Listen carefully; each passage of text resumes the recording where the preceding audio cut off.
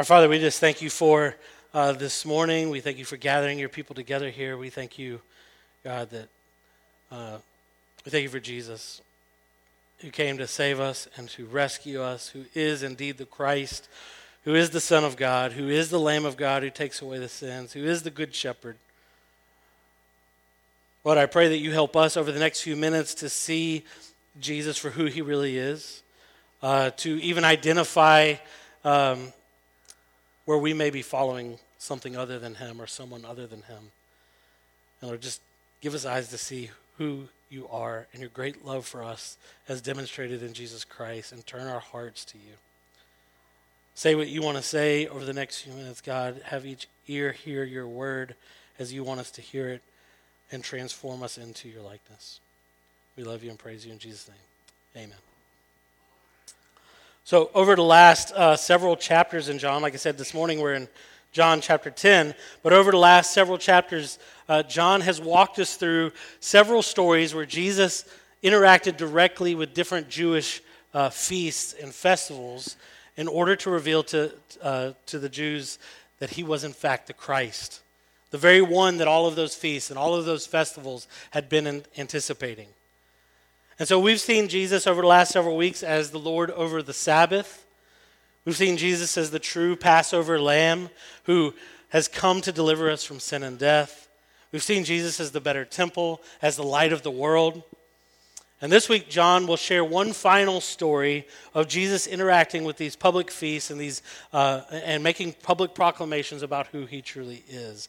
And it takes place during the Feast of Dedication, or some may have even called it the Feast of Rededication, but today most of us would actually recognize it by the name Hanukkah. And I find it to be really interesting that this last scene takes place during the festival of Hanukkah, because Hanukkah is not a biblical feast, whereas the others that John has mentioned, they were biblical feasts. I believe only Purim would be the other extra biblical Jewish feast, but the events that Purim celebrates are actually documented in the book of Esther. Hanukkah, on the other hand, celebrates events that came after the Old Testament and before the New Testament, before the time of Christ. Another thing that's interesting about this scene taking place during Hanukkah is just that in our own American Christian culture, I think Hanukkah seems to be sort of a Jewish alternative to Christmas, right? Maybe we know that there's something about some lamps or some candelabras or something like that. We might know that it lasts 8 days, which that sounds kind of good. If you're going to get a present for 8 days in a row, especially if you're a kid, that sounds nice. But also we can make Christmas into 12 days. We even have a song about getting a gift on each day of Christmas for 12 days. So in my mind, Christmas always wins, right? But if we don't really understand Hanukkah, and our Christian culture makes it seem like Hanukkah is just a Jewish alternative to Christmas, we might take that to mean that it's not Christian. It's something that God wouldn't want us to actually be a part of or affiliate with.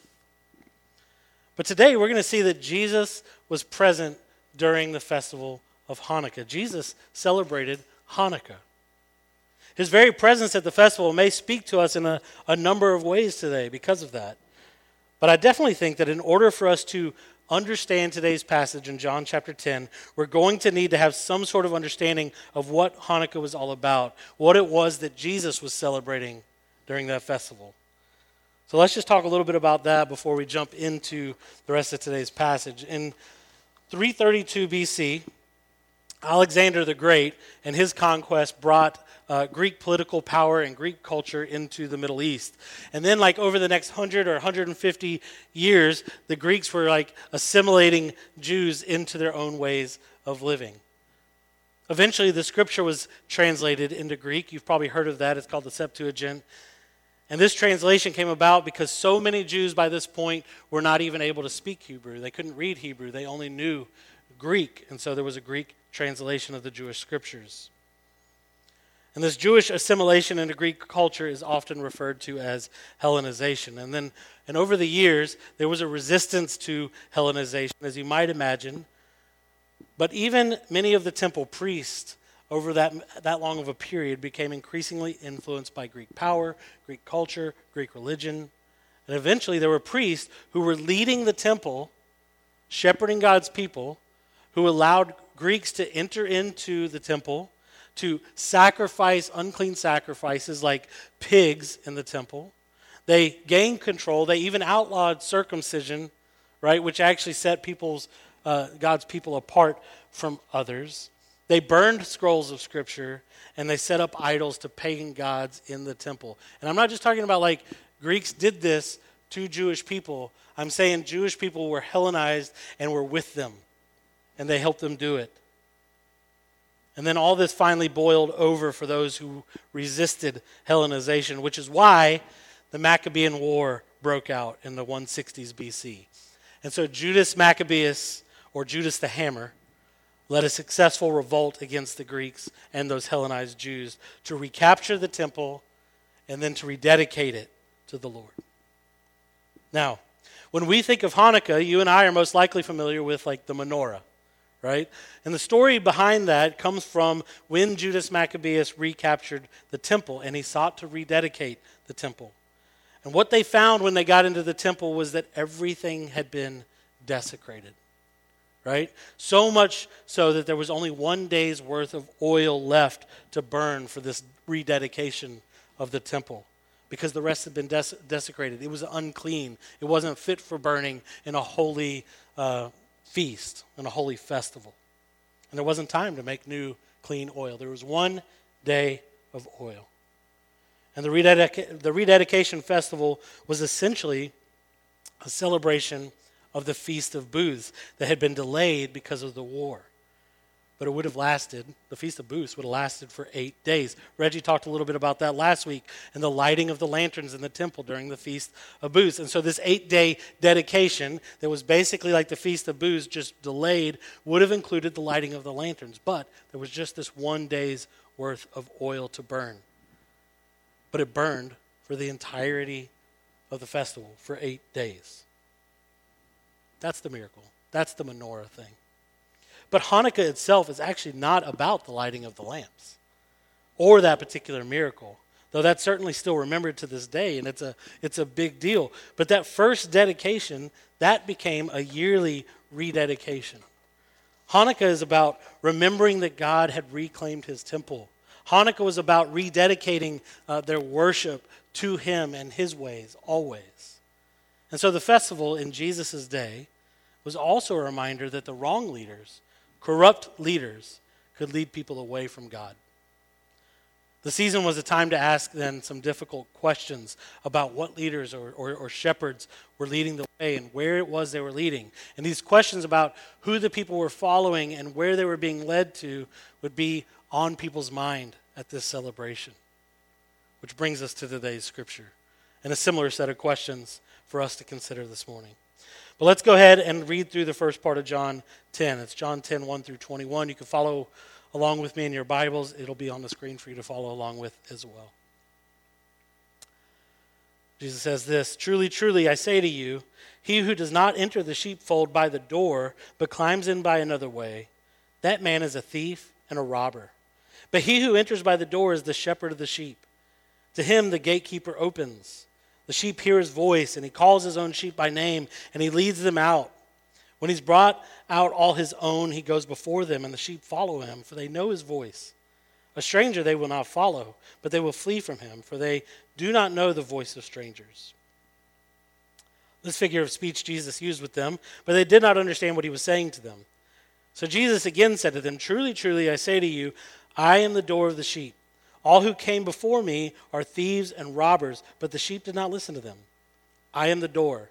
If anyone enters by me, he will be saved and will go in and out and find pasture.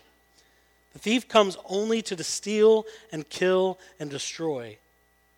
I came that they may have life and have it abundantly. I am the good shepherd. The shepherd lays down his life for the sheep. He who is a hired hand and not a shepherd, who does not own the sheep, sees the wolf coming and leaves the sheep and flees, and the wolf snatches them and he scatters them.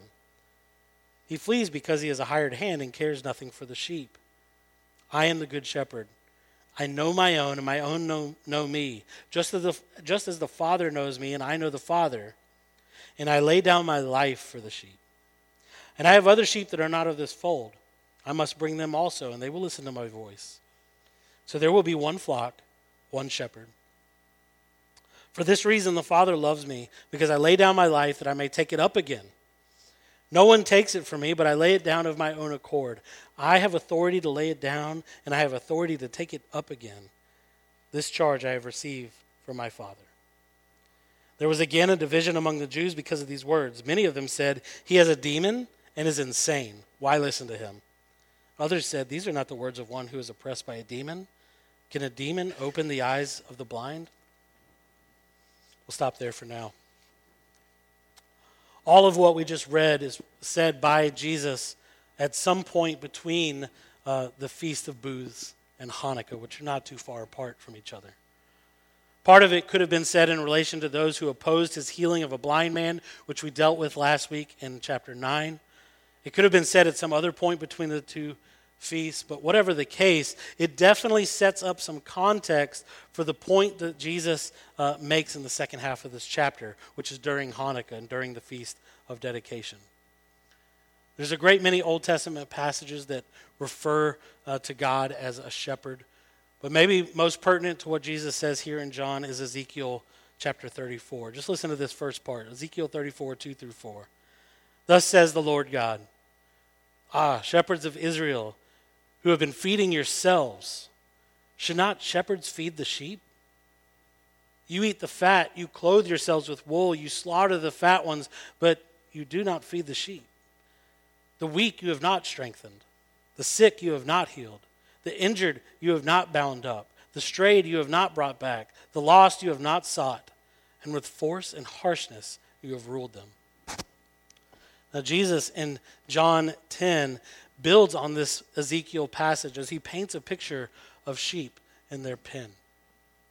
These shepherds, they would have often had these pens sort of built up against like a canyon wall or something like that. Anywhere where they could get a place where there'd be as many sides as possible where nothing would be able to get in. The fewer exposed sides the pen had, the better, right? Less chance of something getting in or out. And then where it was exposed, they would build walls. And they would put like thorns or something sharp on the top to prevent anything from climbing in and attacking the sheep. And there would only be one door. There'd be one gate, one way in, one way out. The shepherd would only come in through the door or through the gate. Like only one who was looking to steal or kill or destroy or eat the sheep, right, would try to climb the wall or do something other. If you were supposed to be there, you go through the door. But the shepherd came through the door. And the sheep knew him, and they trusted him, and they followed him. And when he led them out, they followed, and he led them to green pasture. He'd take them to a place for food, a place for drink, a place for rest. And if something or someone, a wolf or something like that, were to come against the sheep, the shepherd, a good shepherd, a shepherd these were his sheep, would stand in the way. Right? A good shepherd would put himself in harm's way to protect the sheep. And maybe you can see with me how the bigger picture starts to unfold. Like with the Feast of Dedication coming up, when those hard questions are surfacing of who is shepherding us? Where are they leading us? Why are they leading us where they're leading us? Are they corrupt? Are they good? Jesus is leading people here to consider who it is that they're following.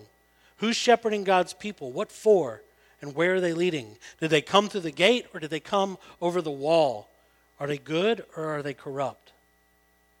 Like Jesus in chapter 9 just healed a blind man on the Sabbath, right? And the leaders who were angry with Jesus, they were angry with Jesus for healing the blind man, and they cast the blind man out as a sinner. But in Ezekiel 34, the Lord called out shepherds and leaders for not strengthening the weak, for not healing the sick, and for leading with force and harshness. And Jesus, like with this imagery of the shepherd and his sheep, is floating this question. If this is how they treat the blind man who has been healed, are these people shepherding you, seeking something for themselves more than they're caring for God's people? And if so, can they possibly be true shepherds, the true gatekeepers? A little further down in that old passage in Ezekiel 34, verses 11 through 15, he says this, Behold, this is the Lord speaking, behold, I I myself will search for my sheep, and I will seek them out. As a shepherd seeks out his flock when he is among his sheep that have been scattered, so will I seek out my sheep, and I will rescue them from all places where they have been scattered on the day of clouds and thick darkness. Jesus in John 10 seems to be pretty explicitly referring back to this passage in Ezekiel. Like those currently seen as the gatekeepers and the shepherds and the leaders of God's people do nothing to help the sick or the weak. And they cast them aside as sinners while they hold themselves up as righteous. But Jesus says he isn't like that. He's a good shepherd who is sent by the Father to lay down his life for his sheep. He came not to cast sinners out, but to rescue them. He deeply cares for them. And it isn't just his words that say this. Everybody has seen Jesus doing these miracles, healing the blind, giving sight to the blind, healing the sick, feeding the hungry, giving water to those who are thirsty, and so on. Jesus claims to be the shepherd God promised in Ezekiel 34. He's the good shepherd, he says.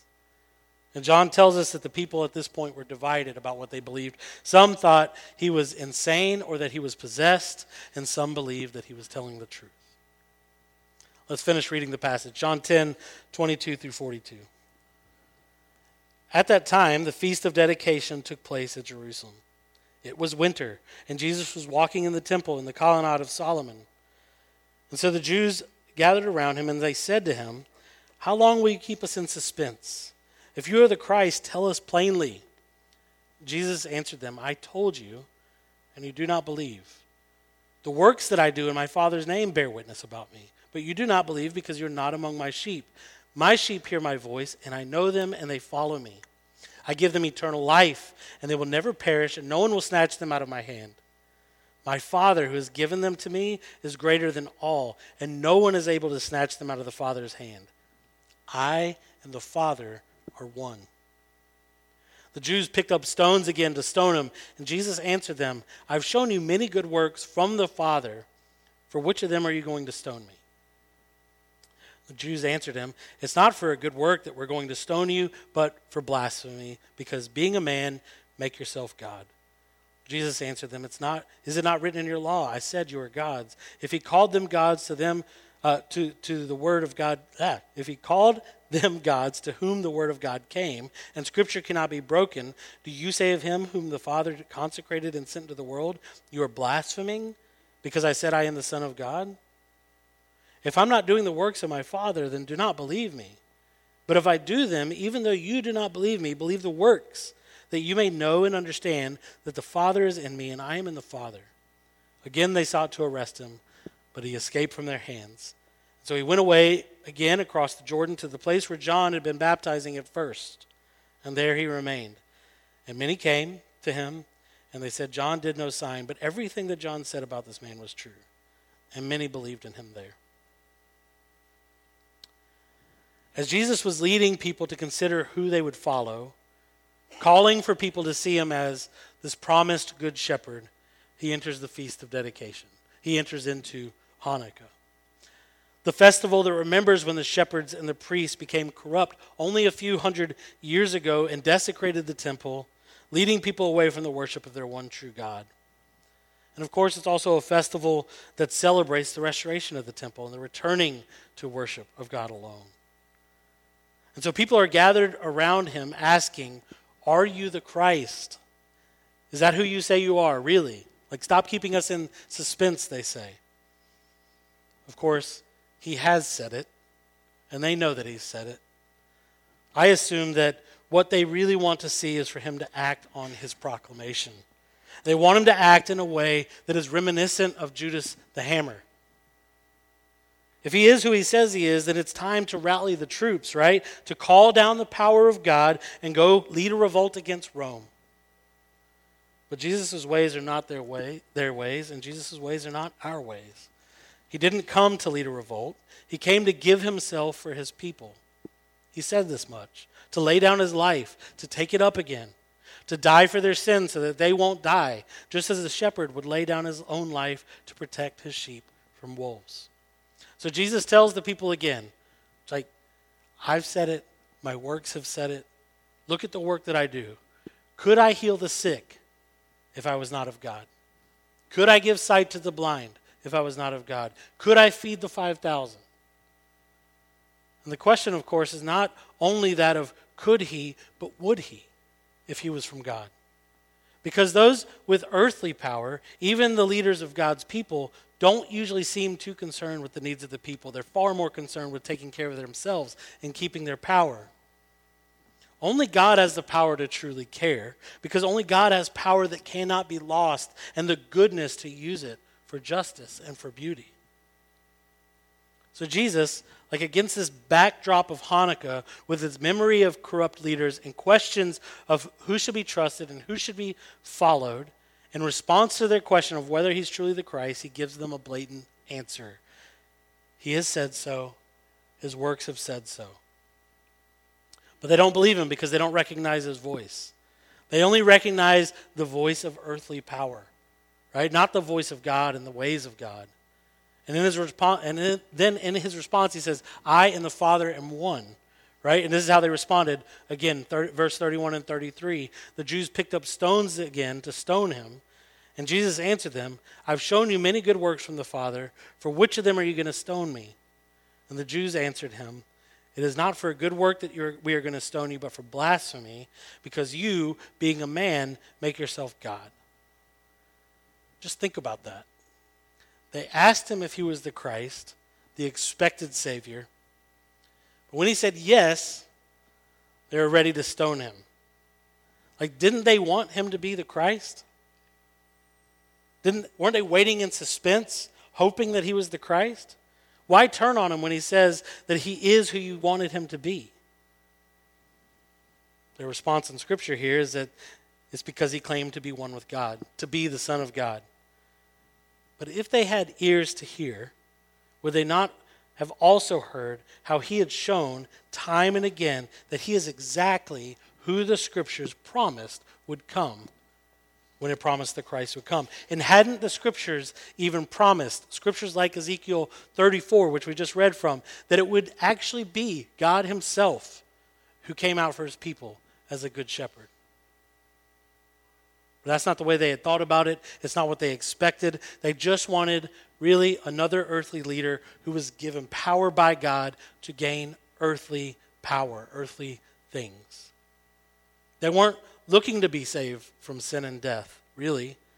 They hoped for something earthly, something less. Obviously, they didn't realize it was less. They didn't recognize it as such. They couldn't hear that Jesus the Christ was here to do more than they had ever imagined, that he came to give them eternal life.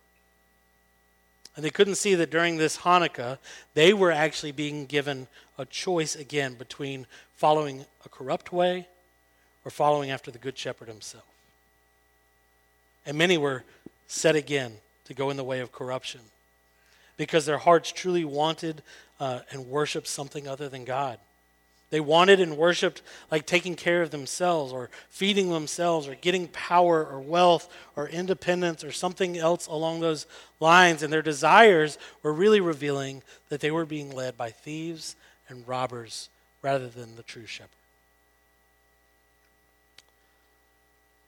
Today, we know a lot about failed leadership. We know a lot about failed shepherds and failed pastors.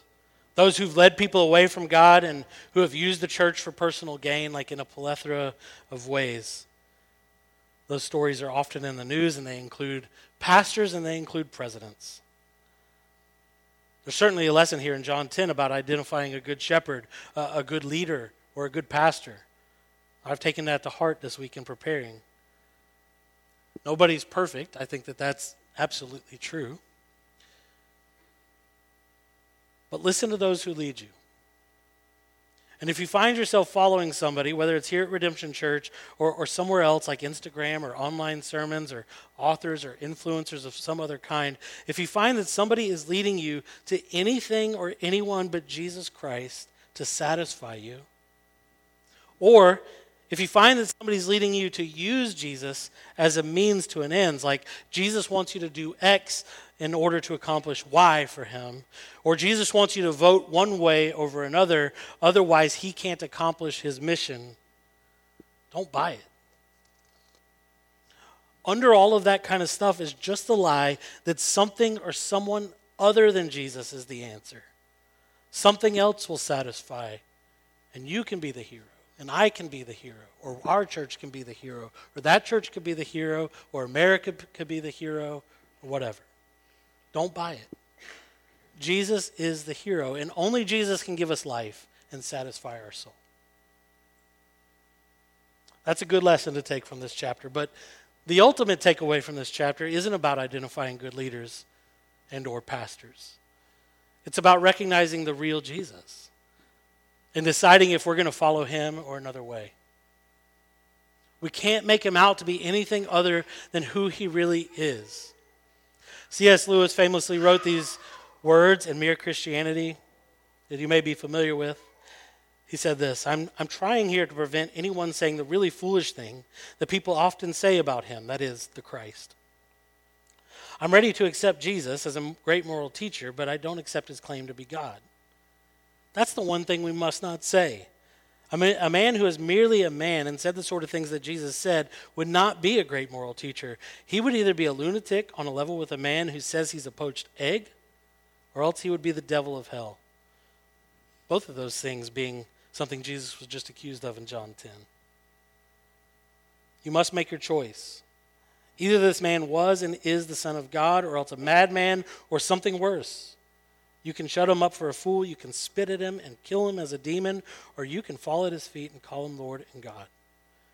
But let us not come up with any patronizing nonsense about his being a great human teacher. He's not left that open to us. He did not intend to. In this final public discourse of Jesus, he left nothing unsaid, nothing unproclaimed. He was teaching in Solomon's portico. He was teaching in Solomon's portico, right? When they asked him if he was the Christ. If he was just a teacher, no better time and place to say, I'm just a teacher. He would have said so.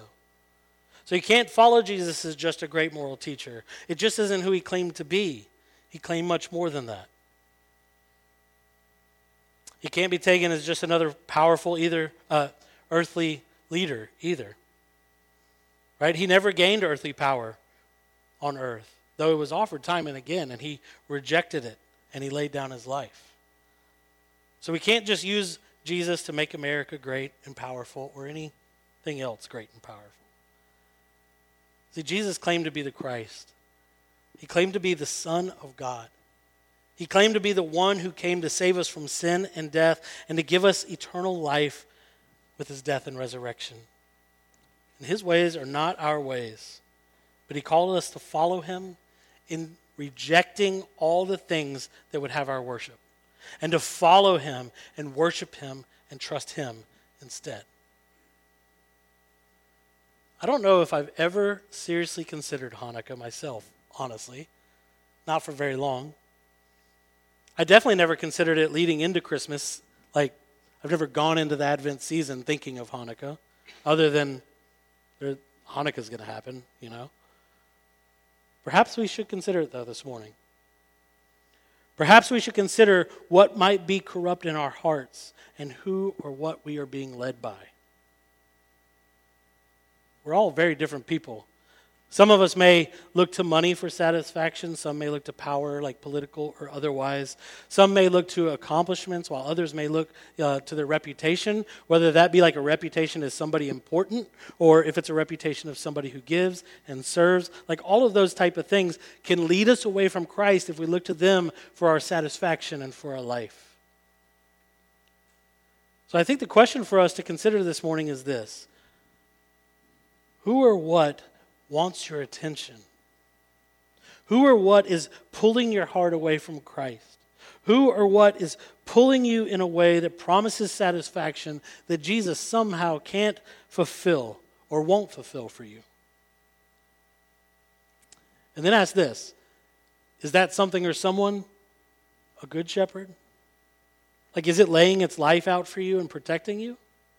Or could it possibly have climbed over the wall into the pen?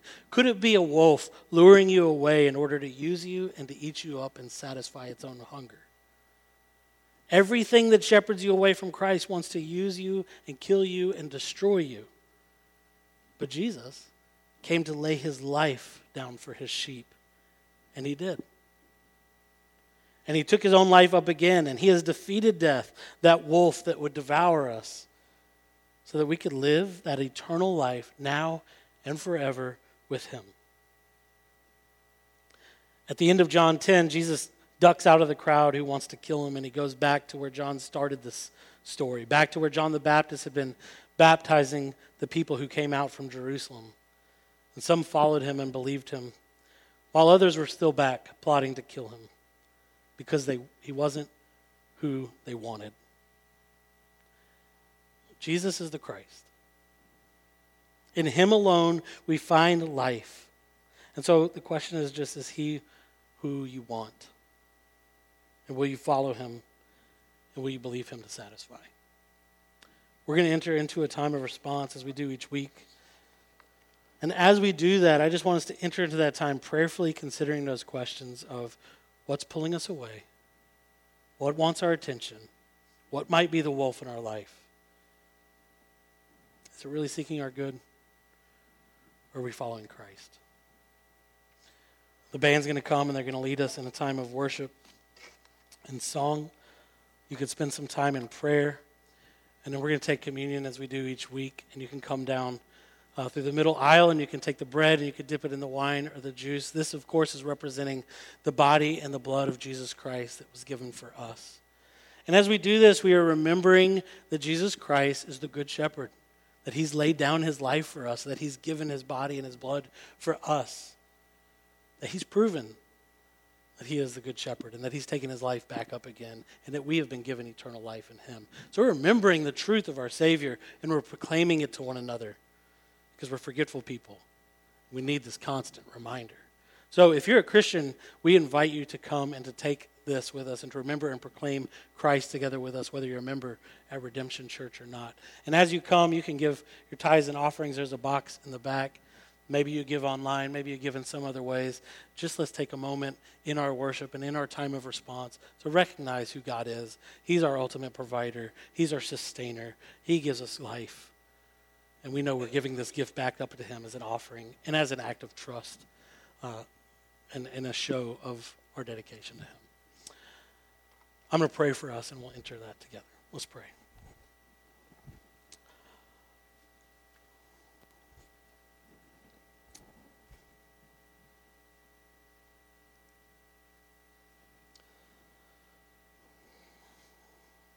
Our Father in heaven,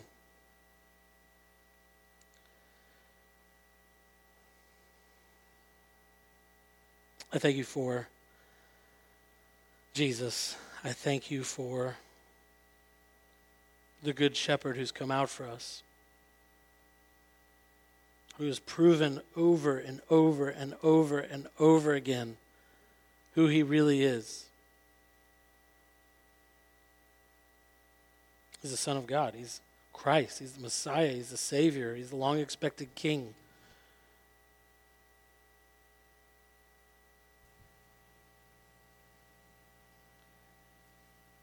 I thank you that he came out with such great love for us. Lord, I pray that you help us to recognize him. I pray that you help us to recognize the corrupt things, the corrupt many shepherds, if you will, or faux shepherds that would lead us astray, that would lead us away from him, that would steal and kill and destroy us. Help us recognize those things that are in our heart so that we can turn to Jesus.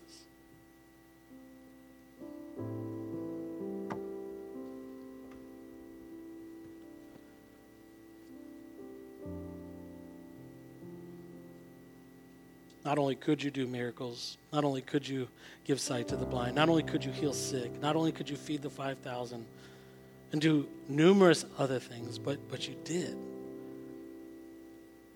You always were giving yourself. You were always doing things for others. You were always loving your sheep. You're always loving us. Give us eyes to see your great love for us this morning as we come and we take communion and your body and your blood and remember how you saved us. In Jesus' name.